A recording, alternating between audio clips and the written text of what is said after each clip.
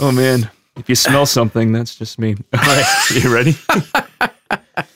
Somebody shitting their pants at Steve after watching the trailer for Descent. I'm leaving that in.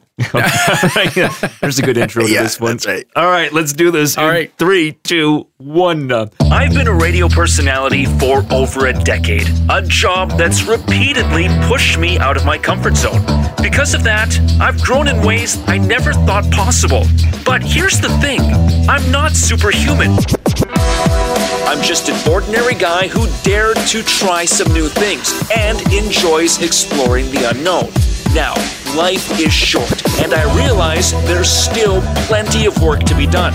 As they say, if you're not growing, you're dying. So together, let's grow that comfort zone. I'll show you it is possible. You're going to hear me get uncomfortable, and I challenge you to do the same. Welcome to Comfort Zone Chronicles. My name is Steve, joined by my voice of reason, Dave Cruikshank. Hello, sir. I've never been called that before.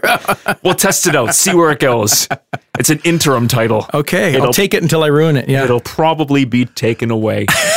We are sitting in a room right now that's, I would say the size of your average bedroom. Mm-hmm. I don't have much problem. But say you turn off the lights, bring in the walls 3-4 feet, and remove the doors, I might just freak out. I might get a little claustrophobic, okay? And that's what we're going to talk about today. Claustrophobia or confined space. Oh, he's just turned the lights down a little bit. I have computer control of the light, so I'm like my cell phone. Now it's completely dark in here. And red. Yeah, I think, you got a little red light going on. Kind of sets the mood for this one. Confined spaces. Basically, let's talk about the dictionary definition first. Merriam-Webster's defines claustrophobia as a feeling of discomfort caused by being in a limiting or restrictive situation or environment. Now, the idea for this episode comes from an experience I had about 11 years ago, I believe. Shortly after I moved to Medicine Hat, began my media career here. The Medicine Hat Fire Service held a media training day. So everybody from the radio stations, the newspaper, and the television station were invited down, and we did a series of firefighter activities. Mm-hmm. A lot of them were cool. Like I got to rappel down the side of a building. That was awesome. Use the fire hose, even the jaws of life. Have you used the jaws of life? I have not. I have not. To have that power in your hand, it's incredible. It really is. But the one that really freaked me out, and you may have a similar experience on this one, but it was a trailer that had compartments and tunnels. So this is what happened. I was in full firefighter gear, and I'm talking mask, oxygen tank, and what they do is they open up this trailer, put you inside, close the door, and it's completely dark in there. And like I said, little tiny tunnels to crawl through. Basically, you had to feel with your hand. Feel your way through these holes and levels and get your way out of the trailer. Now, in the dark, cramped spaces, and with this oxygen tank and mask on, that is some freaky stuff. So was it just dark or was it smoke filled? It was just dark. Just dark, yeah. Just dark. But I don't believe that I finished. No? I think I just had to bang on the side of the wall and say, please let me out. I don't want to do this anymore. Okay. So what was it that caused you to tap out? I think there was two things. Not knowing where the exit was a big one. Not knowing where I was in complete darkness. But the other piece of this puzzle would have to do with the mask and the oxygen tank, which is a self-contained breathing apparatus. Scuba. That is one thing that also freaks me out. And scuba diving is something I want to explore on another episode. But I did try scuba diving a while ago, and I just couldn't do it. With the breathing apparatus, putting my head underwater, I just couldn't do it. I don't know if there's a distinction in the equipment. I know scuba is self-contained underwater breathing. That's what scuba is. Mm-hmm. So SCBA is just scuba, I guess, which is, the firefighter stuff. Yeah. I know as soon as I said scuba, people out there are thinking, You're wrong. That's underwater. But anyway, yeah. But I do want to explore that. Yeah. Something about the breathing apparatus. Maybe it reminds me too much of Darth Vader. You know, that I might, yeah. You know, from my childhood, he used to freak me out. But there's something about the mask and the sound and the whole breathing apparatus. I kind of have a problem with that. At any point in that, and I don't have a lot of fears, and I take a rational look at fears. And a lot of times, you know, when I'm thinking, you know, does your conscious brain say, this is designed to be scary, but I'm actually in a controlled environment, so that can give you a fear relief? Yeah, there definitely was some fear relief. Like I said, I was able just to hit the side of the trailer and they got me out. So I knew I was in a safe environment. If I was going to freak out, there was people there to Because there would be a big difference between that and if you were actually in a real fire where there was actual danger. And this is where you have to give the tip of the cap to people who do that for a living, 100%. the firefighters, because, yeah, when they're in a situation like that, full gear in a life and death situation, like, I'm sure there's a lot of, not sure, I know there's a lot of training that goes into that. And it probably takes a certain kind of individual to be able to do that on a daily basis, to be able to put themselves in a situation like that. I don't think I'm that person based on that experience I had and another experience that I'll touch on later. But that experience 11 years ago is the primer for this whole confined spaces, what I want to explore. And as I was looking into claustrophobia yesterday, a lot of the websites I was looking at talked about how it could be a childhood experience that causes claustrophobia to appear later in life. And I thought about that for a minute. And there was one incident that I can remember, and it's actually probably one of the first memories I have. I was I think I was four or five, but at my grandmother's house, my grandma and grandpa's house. And I know I was in her closet, and there was kind of a crawl space at the back that I was playing in. Anyway, I ended up getting locked in somehow. Oh, wow. Yeah. Completely dark. Don't know how to get out. I just remember yelling and yelling and yelling for dear life because I didn't know how I was going to get out of this room. How old would you have been at this time? I think I was 4. It was either 4 or 5 years old. And so I just screamed as loud as I could, and my grandma did come and rescue me. But I've never forgot that incident, and I'm not sure if that plays into my whole fear of these confined spaces, which I'm not sure how much of a fear I actually have, because when I'm looking at confined space, when I was looking at claustrophobia, they were talking about people in like a windowless room or small cars, tunnels. Mm-hmm. That can trigger claustrophobia in a lot of people. And the only situations I can really think of was this being in a really tight, dark area where I don't know where the exit is. That's the only problem I have, I think. Yeah, and I think extreme claustrophobia, you know, you can get into that just by being in a room this size that's windowless or whatever. And some people just have that I just do not want to be in any confined spaces, even if they're not super, super enclosed in. Yeah. So there's levels of that fear, right? Yeah. Elevators, probably a big one for some people. Right. And I remember as a kid having a situation where, me and my cousins were playing and I would hide in the toy box or whatever, and then the whichever cousin it was knew I was in there, so came and sat on the top, right?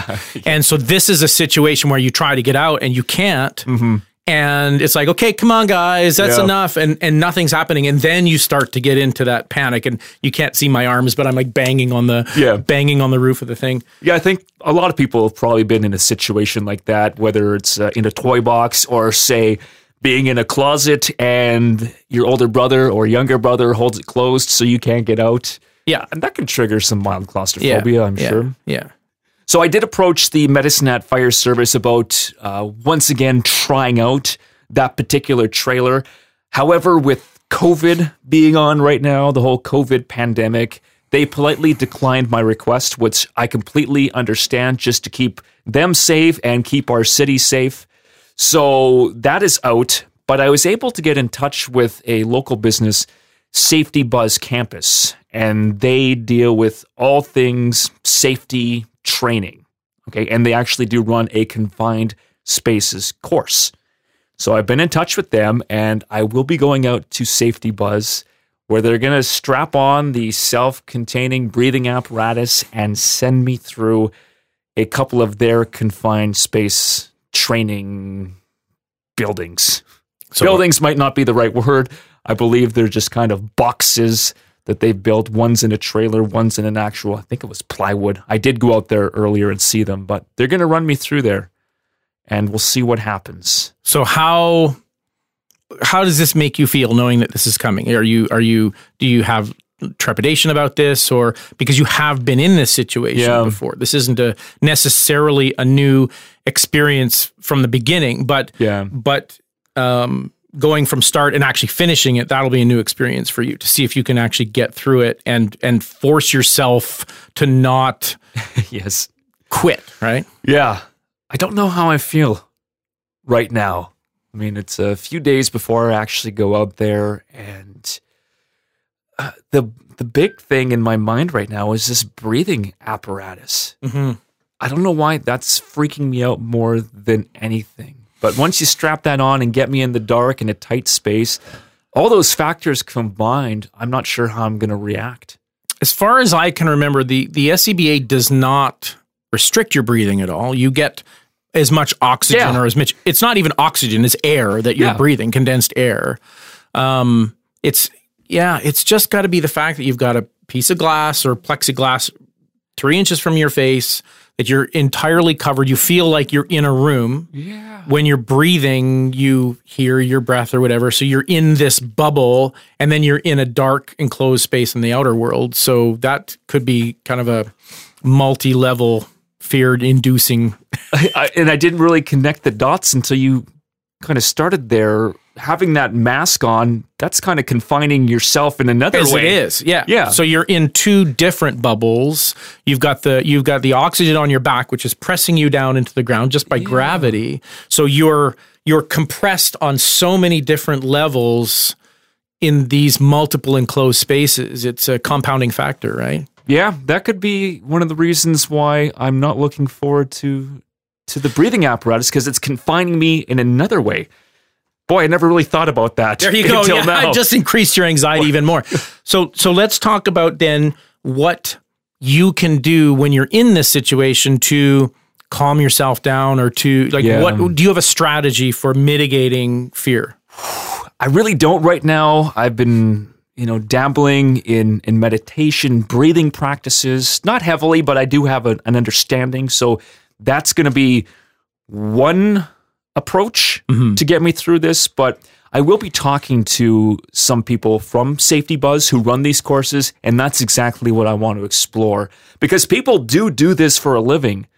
That is their job, whether it's getting in the tank of a truck or a train, in silos, pipelines, manholes, all these things I've been researching. That is their job, so they have to go through this training, and they have to have the skills to deal with that. So I will explore some ways that you can ease that fear, that anxiety. Some people also go through ducks for a living, and I'm always reminded of Die Hard and John McClane. Yeah. If I was in that situation, would I be able to shimmy my way through those ducks like John McClane did? I don't know. Now, we were talking just before we went to air here about the movie Descent, which I had recommended this to you before, that if you're going to go into confined spaces, watch this movie.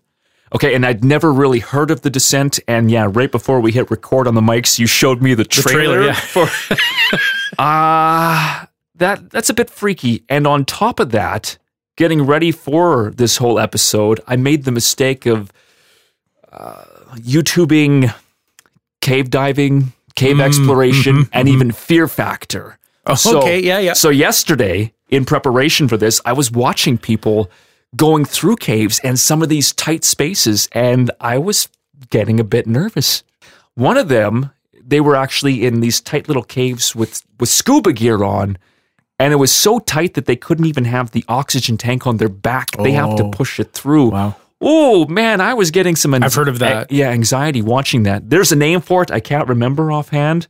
But some of these Fear Factor episodes I'm watching too, they got put into a coffin and buried alive. And the other one, I think they were in a morgue drawer. That's not the type of situation I really want to find myself in. There's an episode of CSI Las Vegas where this was actually one of the Tarantino directed episodes of CSI Las Vegas where one of the guys actually gets buried alive inside a glass casket. I'm not exactly sure what the motivation for it was, but just the way Tarantino explored claustrophobia in that episode was really amazing too.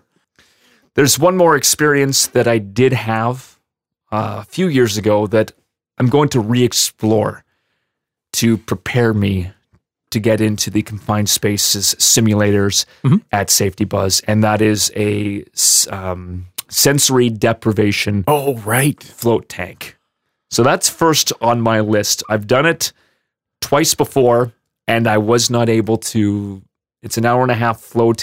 Both times I've done it, I have not been able to make it the full 90 minutes without having to open the door and just take a breather to reset everything. So what happened? How long did you go? How long? Inside? I probably made it halfway through, perhaps 45 minutes or so. So what changed? It's the feeling of, you get all mixed up inside the float tank. But you're not completely submerged, right? Your head is always above water, so... Yeah, it's just... Again, not knowing where the exit is, not having my bearings straight as to if I needed to get out of here, which way is out. So it's a loss of control.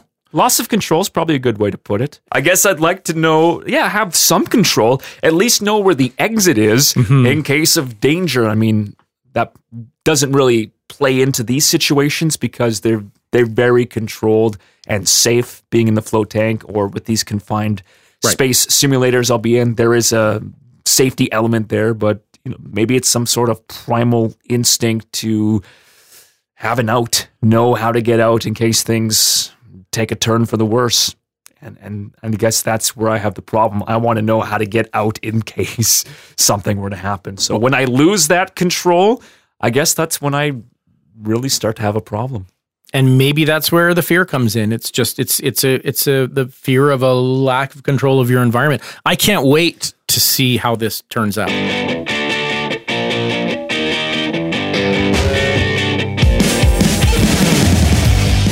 My first stop was Nirvana 101, a local metaphysical store where they have 2 float tanks. Now, if you're not familiar, these tanks are lightproof, soundproof, and have water that's jam-packed with salt, so you just float to the top, and the water's heated to body temperature, which eliminates all external senses.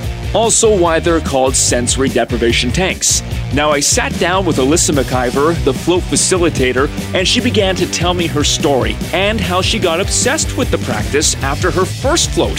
She was pregnant at the time and suffered from sciatic nerve pain, but after waking up from that float, the pain was gone for 4 months. When you say you woke up, did you fall asleep in the tank? So it does feel like you fall asleep. So you hit that theta brainwaves set. So the only time we hit that is when we're dreaming.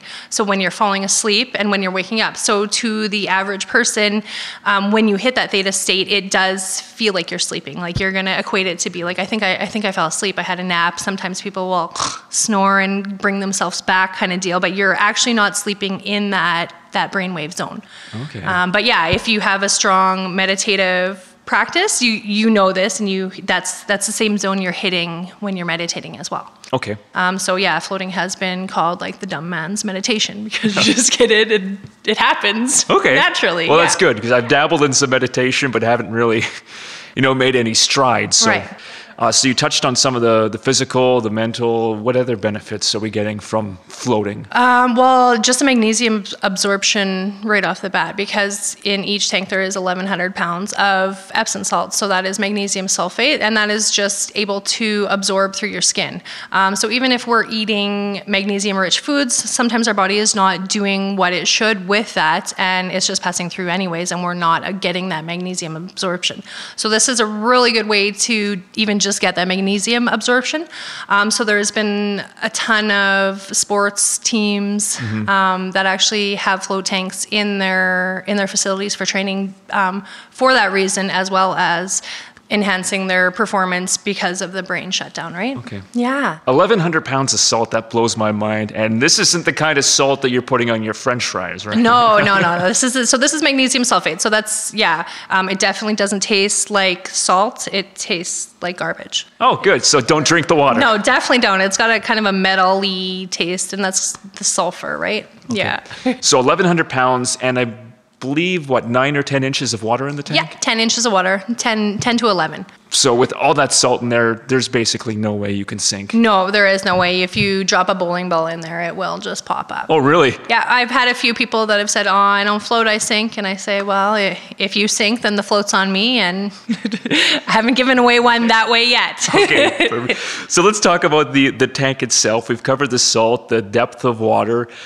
I've seen your tanks, like I've done 2 floats here before. Right. And the best way I can describe the tank is, if you've ever worked in a restaurant or a kitchen, it's like a walk-in cooler is the best way to describe it. And that is quite a popular way to describe it, yeah. What are the dimensions inside there?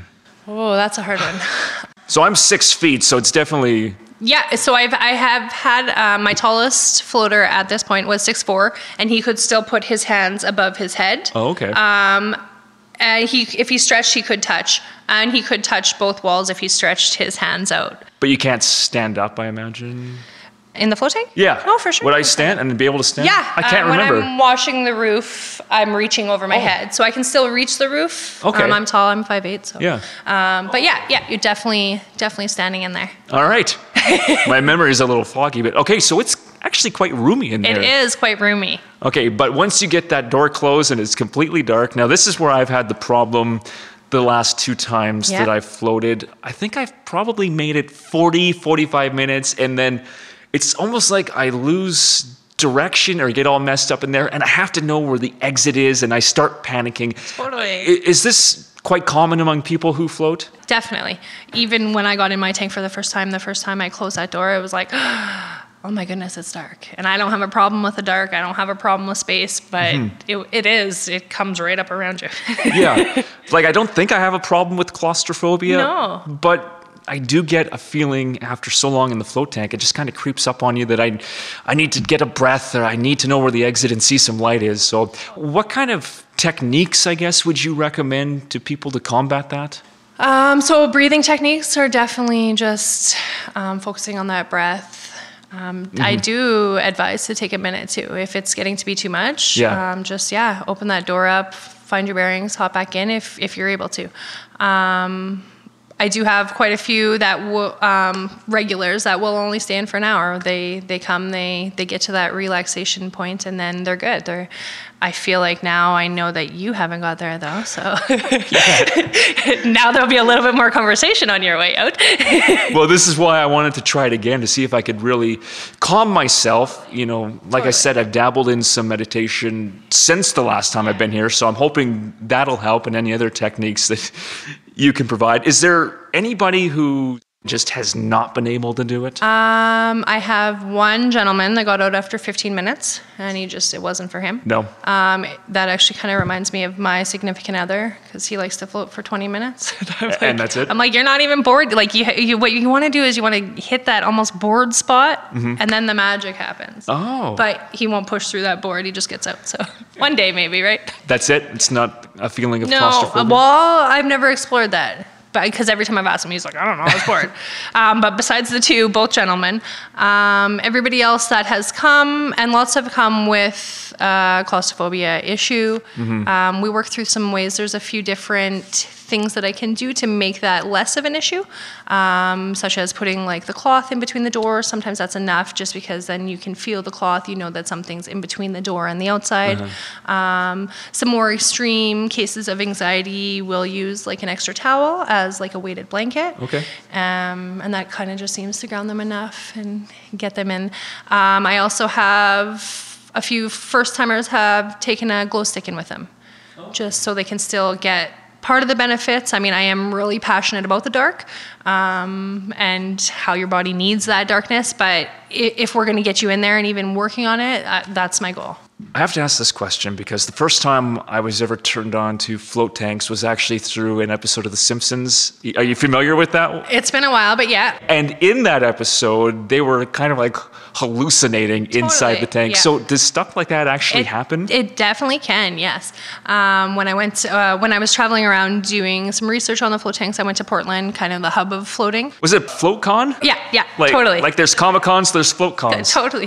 It was FloatCon, yeah. And one of the speakers, he was talking about the first month he'd been floating. He was telling everybody about his floats, and people are looking at him like he was crazy. Mm-hmm. But he hallucinates, so he just assumed everybody hallucinated when they float. For me, I do hallucinate sometimes, not all the time. So it just depends on the day, where I'm at, what kind of float I need.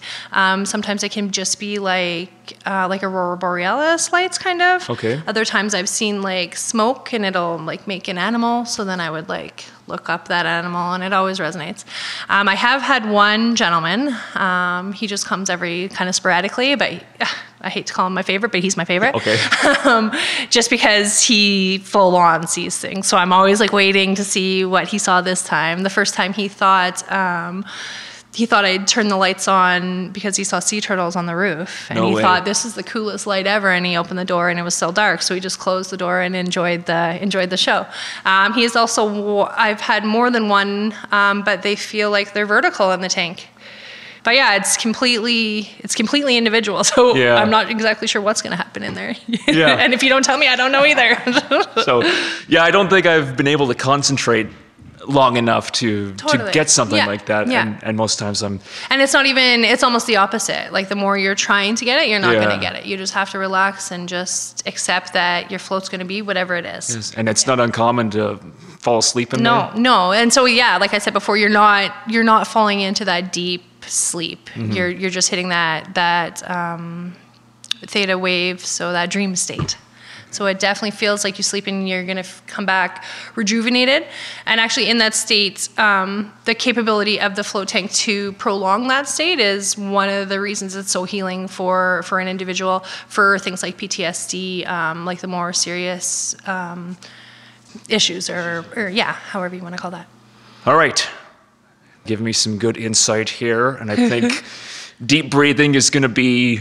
Follow your breath. Yeah. Take some time, bigger inhales, bigger exhales, just really calming that entire body down, your central nervous system. So your central nervous system takes about 7 minutes to actually not shut down, but kick out so that everything else can just chill. In the float tank, that's one of the reasons the water is body temperature. I was just going to say that. Is because if you are too hot or cold, so those mechanisms kicking in, your body won't hit that theta state because your physical body is still working. Yeah. So you kind of need that physical body to shut down, and then so the central nervous system can calm completely down, and you can get all the benefits from that. Yeah. And it's kind of not impossible, but difficult to determine where the water ends and where you're in and where you're out. And that's exactly the feeling we're going for. So no, you can't see anything, you can't hear anything with the water being body temperature, you can't feel anything, so sensory deprivation. There you go. Yeah. And that's what I'm going to go do right now. Yeah, I feel confident for you this time, Steve. Not usually, lots of times, the first time people won't hit that theta state, just because it is such a new experience. I always suggest when people are calling and interested in it, but feel a little bit nervous, to come down and see the tanks before they even come for their appointment. Just taking that out of the picture of like what you're actually physically getting into, just knowing what you're physically getting into can take a little bit of the anxiety or the nervousness out from that new experience as it is. But yeah, it definitely takes a few times to know what you're getting into and to be okay with it. Hopefully third time's the charm. Let's go find out. Sounds good. Okay, thanks, Alyssa. My pleasure. So I just finished up my float. So when I first got into the tank and closed the door, lied down, I did get that sensation of, ooh, it's confined in here. I'd really like to know where the door is, or at least see some light in case anything happens. So within the first 2 minutes, I was getting that feeling that I was dreading. But I did do some breathing exercises, and just kind of thought about being in my bed at home. And that seemed to ease the anxiety. And pretty soon, I was just floating there. Really didn't have that sensation of being confined. And then I was able to let go a little more, and I'd say it's hard to judge time in there, but if I had to guess, somewhere around 25 minutes to a half hour, that's when I actually experienced that aurora borealis that Alyssa was talking about, just green lights kind of waving around. It lasted probably 4 to 5 minutes, and then the big problem, and I've had this too the last 2 times I did the float, was the neck. You can totally feel your neck after an extended period of time, so I was trying to mess with ways of alleviating, not quite pain, but just discomfort. And that kind of took away from the experience, and then probably in the last 15, 20 minutes, I had to pee, so I was kind of out of the whole experience at that point. But I can say I made it the full 90 minutes this time without having to open up that door, without having to take a breath or reset anything. So the breathing exercises and just kind of thinking about being in my own bed at home really helped get me through 90 minutes. Here I am at Safety Buzz Campus, just outside Medicine Hat in the hamlet of Dunmore, with co-owner and creative director Amy Zook. Thank you so much for joining me. Thanks for having me. Now, I should say I'm at the award-winning Safety Buzz Campus because you guys just picked up 2 awards with our local Chamber of Commerce, Business Ethics and Award of Excellence. So congratulations on that, first of all. Thanks so much. Before we get into the confined spaces area, let's talk about you quickly. Is it true that you started Safety Buzz as like a one-woman show over 15 years ago? Yes, it is. It is. Yeah. In 2004, I decided with some of the experience that I had working as a field operator in the oil field, and taking a lot of these different courses, that this was something I was passionate about. And growing up on a farm, I'm going to say that I learned some of the wrong things to do. So this was a real process of unlearning, and something that I've loved every moment of it. Very, very passionate about safety. Since you bring it up, any bonehead moments you want to share with us on the farm? Oh, actually, I've got a good confined space one. Oh. Growing up, I remember one time in particular that we had problems with our septic tank. Oh, okay. So my dad tells my brother, luckily, he's the guy, so he got to do it. You got to go down in the septic tank and you got to check the pump. And my brother's like, oh, no way, I'm not going in there. I want PPE. So he expected my uncle, who worked at Esso at the time, to go get him a full SCBA, full splash suit, everything. And so anyway, went to the shop, got a nylon rope, got basically a rain suit and a dust mask. That was his PPE. Down he went. And I laugh about it now because, it's a real crappy situation. Yeah. But it could have been a deadly situation, knowing what I know now. So, I'm really passionate when I think of training, and even some of the things I did starting in the field. I was in a lot of different tanks and vessels, boilers, and I didn't have anybody watching over me other than my dad, who was in the near vicinity. And being a large man, I think, what if something would have went wrong? Yep. He would have raced in to help, and we would have both been stuck. We would have both been in trouble. And oxygen deficiency, it's a very deadly silent killer. You don't see it, you don't sense it. You just basically, you might feel good or you don't have those warnings. So we need to train people on how to detect problems that especially you can't see. That's a major part of the level 1 course that you teach here in confined spaces, is getting in and detecting if there is hazards. You talked about something that could be in the atmosphere. What are the other hazards that you might see in a confined space? Oh man, there's so many. Atmosphere tends to be the one that people focus on the most, whether it be not enough oxygen, could be H2S. There's a lot of flammable gases you can end up with in the air. Oil fields especially, but a lot of industries as well could have explosive hazards. Oh, really? Hazards could be something like, okay, it's dark. I can't communicate with people. I'm freaking out because this is something that's scaring me. It could be a medical condition. If you have, any type of medical, could be angina attacks, stroke, could be, you name it, really. Yeah. Those could become a problem, especially if you're doing heavy work. Plus, you look at the jobs people are doing in confined spaces. Maybe they're producing the hazard, through welding, through using chemicals for cleaning. So, when we're taking a confined space course, a huge part of it is just really interacting with the students and getting them to tell me what they think their hazards are, and then exploring even deeper into some of the things that they had no clue about. Sure. Let's back up for 1 second. Sure. Is there a specific definition on what a confined space actually is? Yeah, there definitely is. So we really follow Alberta Occupational Health and Safety in most everything we teach. So a confined space is enclosed or partially enclosed space, not designed or intended for continuous human occupancy, with a restricted means of access or egress, and can be hazardous because, and then we get into talking, is it the atmosphere? Is it the construction? So it's a pretty lengthy definition. Yeah. So I guess septic tank really does fit that definition. You're not dropping me in a septic tank today, are you? Well, I was thinking about it. No, we'll keep you out of the septic tank. Okay. So the level 1 course we kind of touched on, but then the confined spaces level 2 course has to deal with rescues and SCBAs. Correct. The self-contained breathing apparatus, which I think I kind of have a problem with. That freaks me out. Do you find that with a lot of people? You're shaking your head. Oh, definitely. Yeah. Yeah.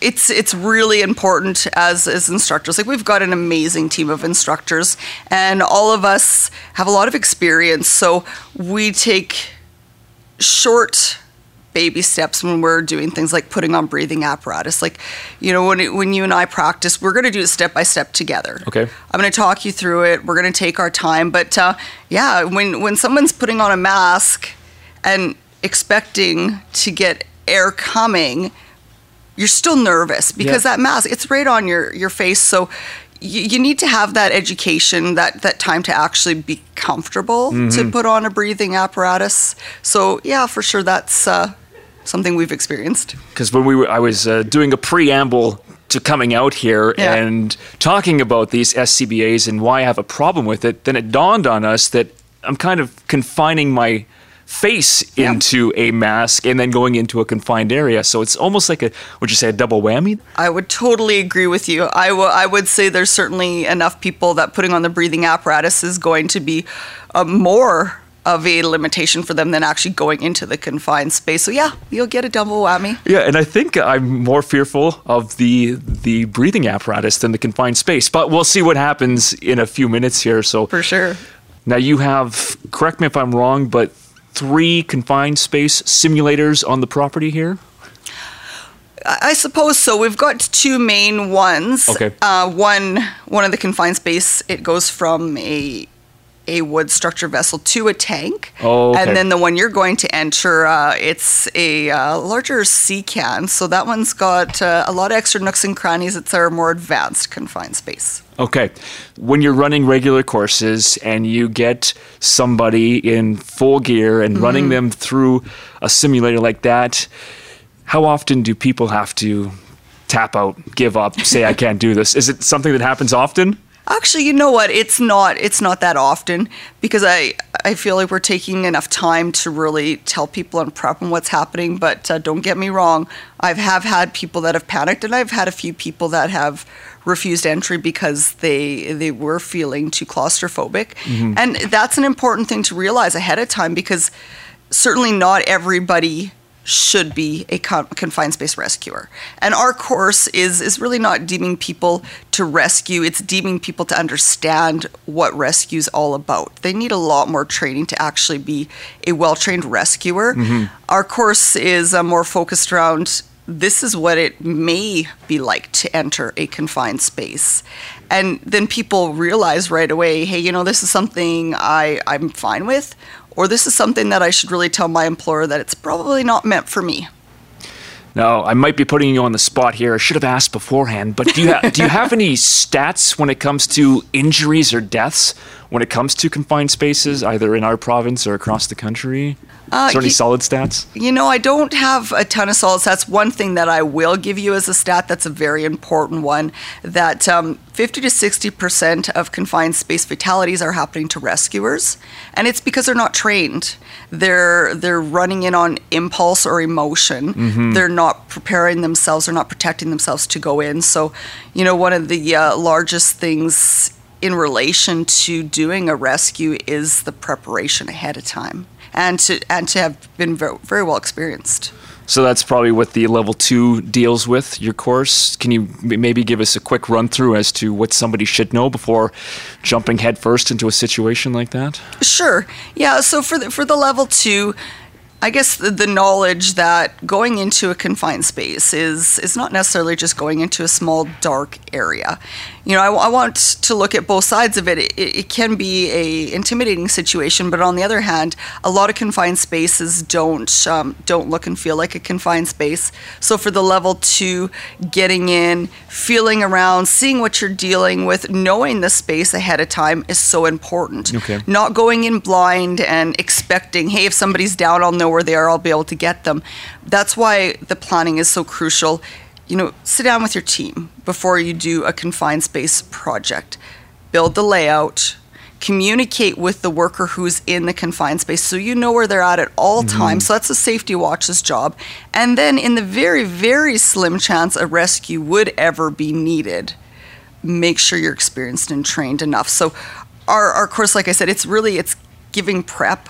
But we're not certifying experienced, trained rescuers to be rescuers. They need more training. Yeah, like firefighters, for example? That's a perfect way to look at it. A firefighter, they train and practice all the time. A rescue team that you would hire to come onto your site, that would be where they're competent. Okay. So you mentioned the CCAN simulator that I'll be going into. Can you just give me a little bit more detail before we actually do that? What's it like in there? You just don't want me to throw you in surprised? I don't know. Should I go in blind? Weren't you just talking about you should know as much as possible before going into a confined space? Yes, indeed. Yes, indeed. So in our CCAN, when you go into the CCAN, you don't have a whole lot of options where you go, but it's a little like a maze.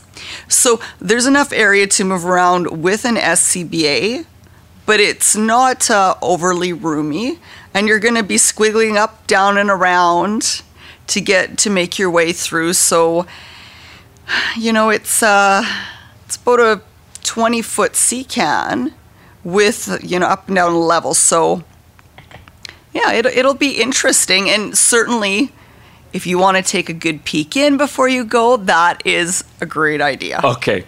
So have you done this simulator with full gear on? Yes, I have. And you made it through? You didn't tap out? I didn't tap out. I did it. That's all I needed to know. So any predictions on how I will do in there? If you were a betting girl? I think you're going to do just fine. Okay. I think we're going to take the time to just get you comfortable, Steve, before we just throw you in there to the wolves. So, that's a big part. Like I've said over and over again, we're going to talk about it. We're going to plan. I'm going to be your safety watch. So I'm going to be talking to you when you're in there. I'm going to be asking you if you're okay. I'm going to be asking you how you're feeling, if you feel you need to come out, or if you're okay to continue. Then came the time to actually strap on the gear. Amy took me down to her office where it was all laid out, and she talked me through the entire process. With the SCBA itself, we're going to put this on much like a backpack. So it consists of CSA-approved breathing air. Ooh, and it's just air? It's just normal air? Nothing fancy about it. Ballpark, how much air is inside one of these tanks? There is supposed to be 30 minutes of air. Now that's going to be for a really well-experienced person. And these aren't full tanks, so you're probably going to have about 7 minutes of air. Whew. Which shouldn't take you long to go through if you're just going through, but if you want to go and explore, then... No, I think in and out is probably best. Okay. I don't need to explore. All right. Oh, I'm just picking up the tank. Oh, what would you say, about 40? It's a good 35 pounds, yeah. Okay, yeah, so you got that cumbersome. on your back, crawling through a dark space with a mask on. Okay. Yeah. Number 1 step, or turn the air on. Oh, turn the air on. Whoop. That's good. That's a good sign? Yeah. I feel like a Ghostbuster right now. Yeah, you look like a Ghostbuster. Buckle it up. Okay. Now for our mask. Okay, this is the... All right, no glasses. No glasses.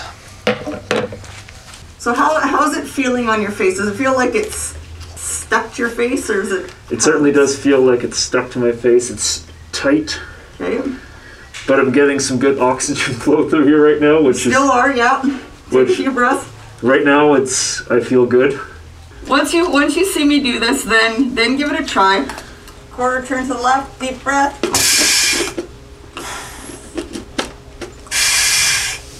Okay, deep breath. And then you just keep breathing normal. And then you are like Darth Vader. This actually isn't too bad. Yeah. Good. All right. Okay, so you're going to use your thumb, pull that little tab forward, press this button, turn. So just this button on the top right here, give it a push, and then close it. This button's good. Oh, that button. There we go. Okay, now that I've wasted all the air in here. Okay, so far, that wasn't as bad as I was thinking it was going to be. Okay, so what's my objective here? Just to get to the other side and back? Yep.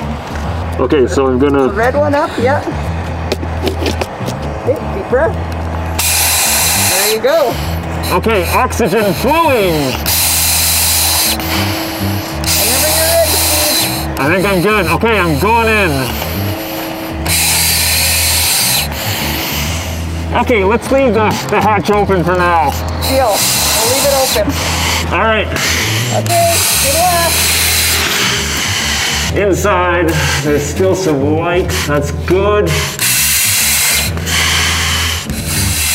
I gotta get down and crawl. I should have taken my watch off. Oh, it's getting tight.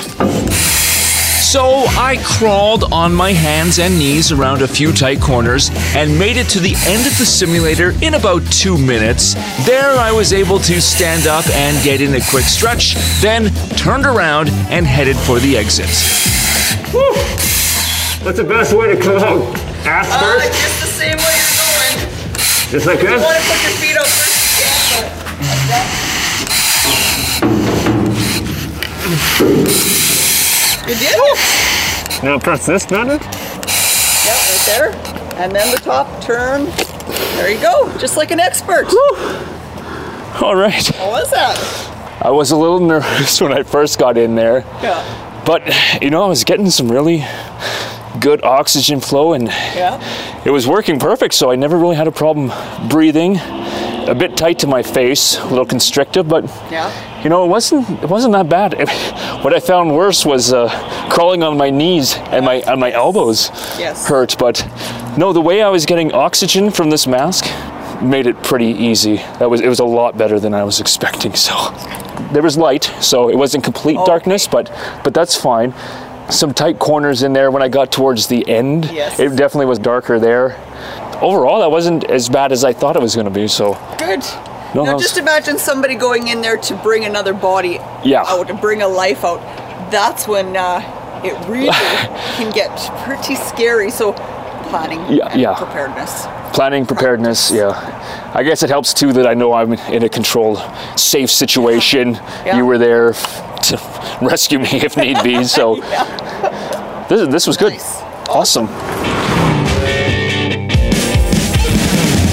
Welcome back to HQ, once again joined by Dave Cruikshank. Thank you, sir. Hey, no problem. Now, I have not seen you since we recorded the intro to this almost 2 weeks ago now. It's been so long. Yeah, it feels like it has been forever. I have to tell you, not as bad as I thought it was going to be. Really? And especially when it comes to the self-contained breathing apparatus. when we had talked 2 weeks ago, I think that was my big concern, was strapping on the mask and having to breathe oxygen. And I sat down with Amy from Safety Buzz, and she talked me through the whole thing, which made me comfortable. But here's the thing. I did have a microphone strapped to my clothing while I was going through there, and I was more concerned about somehow crushing or breaking my microphone that I just kind of wanted to, that was more on my mind. So I was trying not to damage the equipment, right, like my own equipment. And so I wasn't thinking much about the confined space. So I just kind of made my way through it. And so having my mind on something else, I think might have helped me get through this with no real problems. And I got to the end of the trailer where you're supposed to turn around and come back. But when I got to the end, I was able to stand up for a second and really think about it and hear the of the self-contained breathing apparatus. Mm-hmm. And for a brief moment, I got a sense of panic for some reason. Like I was able to soak in what was happening. Once you were out? Once I was at the end of the simulator. So I was still inside, but I was in an area where there was some light and I could stand up. So it was just weird. I had a second to think about what was actually going on. And I did get a sense of panic. But then I got back down on my hands and knees and didn't want to crush my microphone. So I was just crawling as fast as I could to get out. So the secret then is always take something that's more fragile than you are, because then you become the nurturer. Take a little gerbil with you. Or an egg. Or an egg. Just like those high school experiments, to simulate a baby, you have to take care of the egg for a week. Yeah, wow. But honestly, that's kind of what helped me through this situation. I didn't want to damage my own microphone equipment, so I had that on my mind and wasn't thinking too much about crawling through this space. Wow. Well, that's fantastic. I mean, I think there's a huge lesson to be learned here when it comes to doing something new, in that you tend to have that anxiety before the event. And that's what drives your fear without actually having experienced something. My son, I was talking to you before we were recording, how my son dreads having, his shots or his vaccines or whatever, and he'll dread it, for days before, because we tell him, we're going to go and get our vaccine shots or our vaccinations on Tuesday. And so for days before, he's just in his head, and he's his own worst enemy. And then when he finally gets it done, inevitably the words that come out of his mouth are, "That's it? That's all there is?" I think that was the case with this self-contained breathing apparatus. I had built it up so much in my head, as we talked about off the top of this episode. I had built it up into some sort of monster that I was dreading. And then once I finally was able to take a look at the equipment, and Amy explained everything to me, and then when I put it on, it was fine. Just like when your son got the shot. Oh, that was it. That was it. You conquered the beast, and the beast was you. And I hadn't worn anything like that for probably a decade at least. Yeah. So the last time I had an experience with that equipment was so long ago that I don't have a complete memory of it. It might have been foggy. Mm-hmm. So I was just filling in the pieces with a lot of fear. Wow. And so, that anxiety built up. But once I actually got the equipment on, I was good, which made going through the confined space simulator much more easy than I expected. So now that I have experience with this equipment, I think scuba diving is something that's going to be on the table. That's going to be the next step. That's going to be the next step at some point. Let's push it a little further next time. So tune in this summer for Steve Swims with Sharks. Yeah, we'll see what happens. Let's hit two comfort zones at once: scuba diving and sharks. Not sure where you'll find a shark in southern Alberta, but we'll get you somewhere. But all in all, I think comfort zone has been expanded, especially when it comes to these SCBAs. Like, I feel like I could go through another simulator, maybe not no problem, but much more comfortable than I had built it up in my head previously. Amazing. So, comfort zone expanded. The Comfort Zone Chronicles is a plugged-in media production, hosted by Steve Kryzak, edited and directed by Dave Cruikshank, Executive producer is Rob Pape. To reach out, please contact us at ComfortZoneChronicles.com or on Facebook at Comfort Zone Chronicles. Check out our other great podcasts at PieMediaNetwork.com or wherever your favorite podcasts are found. Thanks for listening.